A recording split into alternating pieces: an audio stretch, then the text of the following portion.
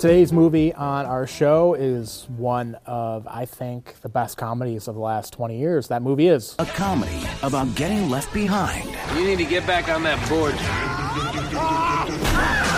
And coming out ahead. I think it's good you're getting out there. I think you need to move just a tiny bit further away from the microphone. Okay. No, closer. Oh. Now a little further. Okay. Closer. And then... Oh, I know what you're doing. You stop that. Forgetting Sarah Marshall.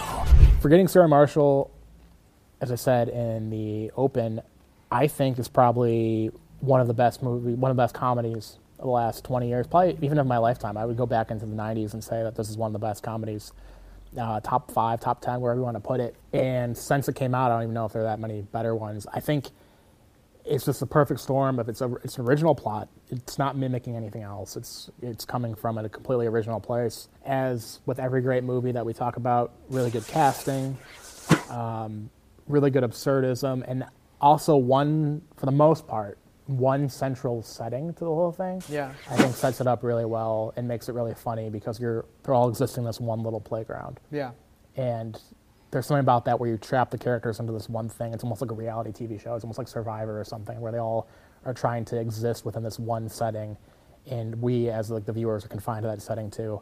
It's one of my favorite comedies. Yeah, I love this movie, and one of the things about it is there's at this time, this is 2008, and a lot of the movies from on the shoulders of 2008, right? Like they're concentric circles, right? You have like the universes with Jonah Hill, right? Mm-hmm. And you've got the universes with Jason Segel, and you've got all of these different, and Russell Brand, right? Like, and this intersects on all of them, like with Paul Rudd in it too, right? Yep. Like a lot of these like big names being in this movie add to it, and like it's just I love so much about this movie. Not the least of which is it's set in Hawaii. It's set at Turtle Bay in Hawaii.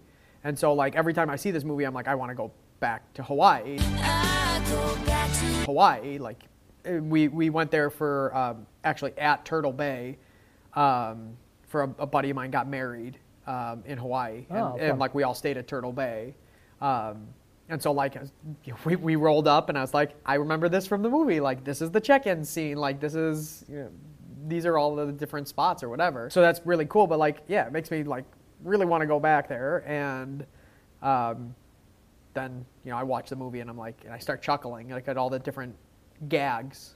This movie has like all these actors from this time period that were in every single comedy. It's kind of funny that I think every generation sort of has this, late 90s, early 2000s has the same group of people. Then this generation kind of has the same group of people, and this is probably the only one that really hits on all of them. Another movie that this and I Love You Man, another comedy, kind of compete for one of the best comedies in my head of the last 2 decades, but they're both have Paul Rudd and Jason Segel. Jonah Hill's just popping in and out every movie because of the success of Superbad, and then he was in 40-Year-Old Virgin before that in a bit part. This really collects all of them, but I think the movie is so good that I didn't even think of that point, that it has so many big names in it. It's almost like a sign the movie might be bad is if you're hyper aware of the actors throughout. If you're saying, oh, Mila Kunis and Jason Segel, you're referring to them as the actors and stuff. I think that's almost a sign sometimes that the movie's bad because you're not really invested in the plot and in the characters. This, I kind of almost forget. Like Paul Rudd, I constantly forget is in the movie. He has a smaller part in the movie, but I just don't think about it because the characters are so funny, the story's so funny, the situation's hilarious, that you get lost in the fact that these are all huge names a little bit. Yeah, for sure. That's a compliment to the movie. Yeah, absolutely. And, there are certain things like you hearken back to when a movie is really good, like you recall certain things, right? And so this movie is the sole reason why I know the state fish of Hawaii, which is the Humu Humu Nuku Nuku Apua. This is the sole reason why I know that. And in fact, the following year, I got married, and we went to Hawaii for our honeymoon. And because of this movie, I was able to know that the state fish is the Humu Humu Nuku Nuku Apua. That's amazing. I learn a lot from little tidbits from movies like that. This also, I think, so I've never been to Hawaii, you said it makes you want to go. That resort and everything, it just makes Hawaii look like I don't have a point of reference because I've never been to the state. It just makes it look so perfect in every single way. In fairness, it kind of is. Like it kind of is. Is Hawaii the perfect place to plan your next vacation? Like it kind of is. But that resort is a world famous resort. So Paul Rudd's character is a surfing instructor too, and like this is on the north shore of Oahu, where it's famous for during the winter time having huge waves, and so there are a bunch of houses like Capcom, which is a sponsor for a lot of like surfers. They have a house there where all these world famous surfers go during the winter time, usually about January, February, because the waves are huge. And like they have world famous surfing competitions, and it's just down the road from this resort.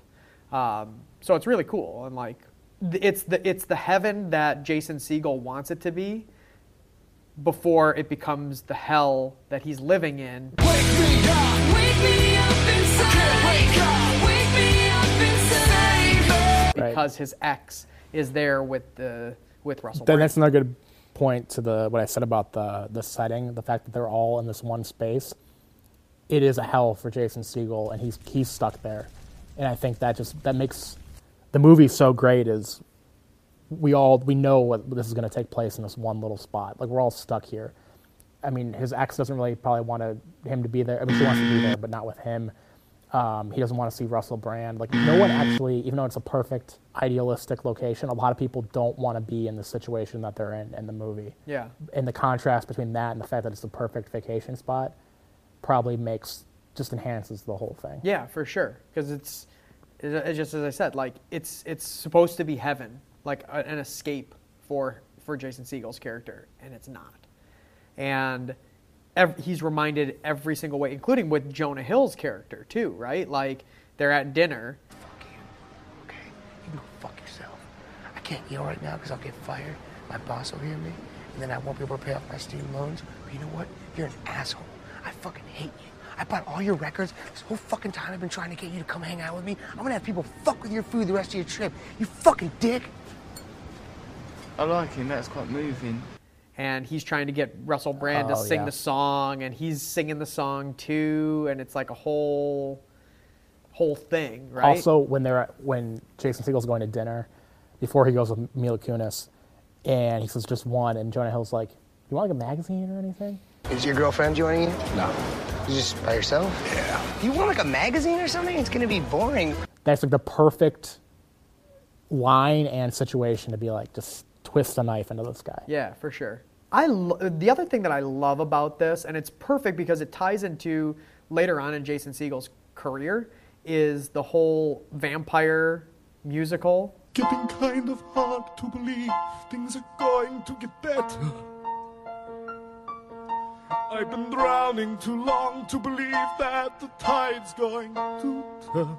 The Dracula musical with the puppets, right? And so it became a huge thing, and Jason Segel's career, where he starred in the Muppets movie, the new Muppets movie, 2 of them I think he's in them. Like it's just kind of like perfect segues. Like he couldn't have foreseen that, taking this role and writing a musical about Dracula. But still, and that song is like stuck in my head. Oh, forever. And I would argue that it's not even a bad song. No, it's not a bad song. Like I'm not saying it's stuck in my head in a bad way, but like it's stuck in my head, and it's like, okay. I would go see that musical. I would 100% see that musical. And also they give him and they give her perfect plots that are in the Hollywood industry, or excuse me, perfect jobs in the Hollywood industry, where he is clearly good at what he does if he's working on these shows and stuff, but it's not like a glamorous job. Yeah. And she's a star, but she's on these shitty shows and movies and stuff, so it's funny that she's a star because she's a star in shitty things, and it makes her look kind of shallow. And it's just little details like that are perfect. So it's funny you actually mentioned that about like Kristen Bell starring in like terrible movies and everything. Jason Segel and Russell Brand actually make fun of her Yeah. for the movie about a killer phone. Yeah. What would happen if your mobile phone killed you? Why would a mobile phone kill anyone? Doesn't make sense. How can a mobile phone have an agenda and kill people? I told her that when she read the script. Kristen Bell actually started a movie called Pulse in 2006. Oh, wow. That had a very similar plot. I'm guessing this movie was panned. I've never heard of it. I'm sure. I mean, I'm sure it was awful. Best Picture. I mean, it sounds awful, but like whoever was the writers of this, like they included that as kind of a talk about like twisting the knife, right? Like you starred in this really shitty movie about a killer phone, and we're gonna make a joke about it too, and just to remind you, you know. That's funny. Point about Russell Brand. Not a fan, to be honest. If he's listening, I'm sorry. Not a huge fan of his comedy. Now he's kind of red-pilled and is kind of a Trump dude and just off the rails. Find him kind of annoying. Perfect for that role, though. Yeah, as a douche. He is perfect for that role, and then the spin-off of Get Him to the Greek, yes. which is the spin-off of this movie. Right. I can understand how he would be like, you're either hot or cold with Russell Brand. There's kind of no in between. There's no indifference, right? You either like him or hate him. And I say that as I have indifference towards him. Like, there are some things that I've seen him in, and I'm like, oh yeah, that's good. The thing is that he tries to be Ricky Gervais, I think. So Ricky Gervais being like notoriously they like actually, on that part of the world, they actually all talk like that. It's not just a not the accent. But like being like notoriously atheist and you know, going to efforts of like tearing down walls that have been built up by certain individuals. I mean, you get the same thing with like Penn and Teller too, right? Like there's a certain element to that as well, like with their work that they do. Ricky Gervais has just perfected it. I think he's done like a fantastic job. Even where you watch what he did at the, was it the Emmys? Or was it the Golden Globes? Whatever, where he just tears down everybody. Like, well, you say you're woke, but the companies you work for, I mean, unbelievable. Apple, Amazon, Disney. If ISIS started a streaming service, you'd call your agent, wouldn't you? We talk, like a lot of people talk about like their equal opportunity, you know, like making fun of people, but they're not. He is, right? And I feel like Russell Brand has taken a lot of his stuff, because I've seen some of the like shows that he's tried to do, and they're very much in the same style as Ricky Gervais. But I don't think he's as successful as Ricky Gervais at achieving the goal of like, I am going to tear down what it is that you're, like your belief system. And Ricky's remarkably talented, and I think that comes from an authentic place, whereas I sound shitty saying this, but there's something about, you have to be an effective messenger, and to be likable, it's not just being what you think is being likable and how you say things, but it's also how you present yourself. And Russell Brand just comes across as not likable just when you like lay your eyes on him. Yeah. It's the curly hair, it's the weird jaw, it's the whole wardrobe and everything. And whatever, you know, dress and be whoever you want to be. But then if you're going to add the layer of all the stuff you just mentioned, there's just nothing warm about him. Yeah. But in this role, he's playing a douchebag. It works out well. Yeah, for sure. Yeah. So it works, but again, that's like, most people are either they love him or hate him, and I'm just kind of like, okay, like he exists. Yeah. He's out there. Because he's kind of maneuvered a little bit more towards the like social media aspect of entertainment, where like that's where he's going after. Like you said, he's like kind of red-pilled, and so he does these videos like that, and I've seen it like on YouTube too. And I'm like, okay, like it's not really entertaining to me, right? Like I think it's a way to stay relevant too. Yeah. You're doing this because you're scared to death, like the rest of us, that you don't matter. And you know what? You're right. You don't. I like him. That's quite moving. It's interesting. You've seen a handful of celebrities go hard into the Trump stuff, and I think it's partially a way to stay relevant and kind of carve out a niche audience. Yeah. Even if they partially believe it, but it's like carving out a niche audience. But like I said, I mean, it works in this movie because I didn't like him before the movie, just as like a comic. I didn't hate him. I'm not staying up at night like, oh, fucking Russell Brand. But because he's not supposed to be likable in the movie, I think that's why he works so well in the movie, because there are a lot of people who would agree with me who like don't like him. Yeah. But if you're not supposed to like him in the But movie... he's not likable in the movie, right? Yeah, Like, so it's that perfect. character is It's the perfect. fucking worst, right? Yeah, Like, that's why it's perfect. Yeah. Because you cast a guy that a lot of people would already find not likable into a role where you're not supposed to like him. yeah, it absolutely works, and it helps be like a contrast to Jason Segel's character, who is ultimately likable, like lovable, Super likable, yeah. lovable even, right? Like, Yeah, so you see Kristen Bell and you're like, why would you leave this super likable dude who loves cereal? She got me this, okay? Because I would always leave my cereal boxes open, and the cereal would get stale. And so one day I came home and she had this waiting for me, because it keeps my cereal fresh. And now I have the freshest cereal. And leave him for this douchebag, Russell Brand. Right. And you're not on her side, and you hate her too because she made such a stupid looking decision. yeah, absolutely. It's close to a perfect comedy in my mind. I love it. I mean, I don't watch it nearly enough. Like, it's not like, for me, this movie is not like Trading Places or Coming to America, where I will watch it regardless of what I'm Sure. doing. And maybe that's my own fault. Maybe I need to go back and like start watching it more. But I also feel like I don't want to watch it because it's uncomfortable, right? It is, yeah. And that's part of what makes it a good movie, is that it's an uncomfortable movie, right? You feel for Jason Segel's character about everything that's going on, that Kristen Bell has left him, and now he's distraught. He has no idea what to do with himself.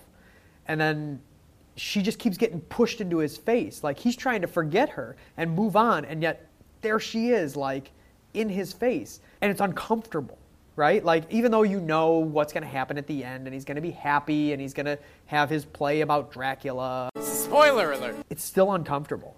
It 100%, especially in the early part of the movie, but you get to go, first of all, that's kind of, not to this extreme, not in this setting, but it's somewhat relatable to be in a situation where you get out of a breakup and then you're reminded of the person all the time.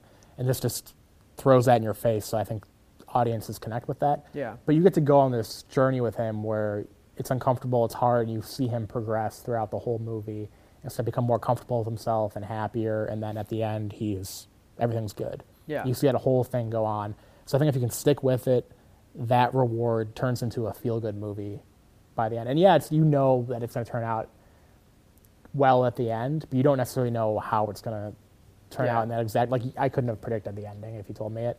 And you can't predict how it's going to make you feel. Like, I feel like turns into a feel-good movie by the end of it. So it's like It's a Wonderful Life, but yeah, this is set place in Hawaii. And this is my generation's It's a Wonderful Life.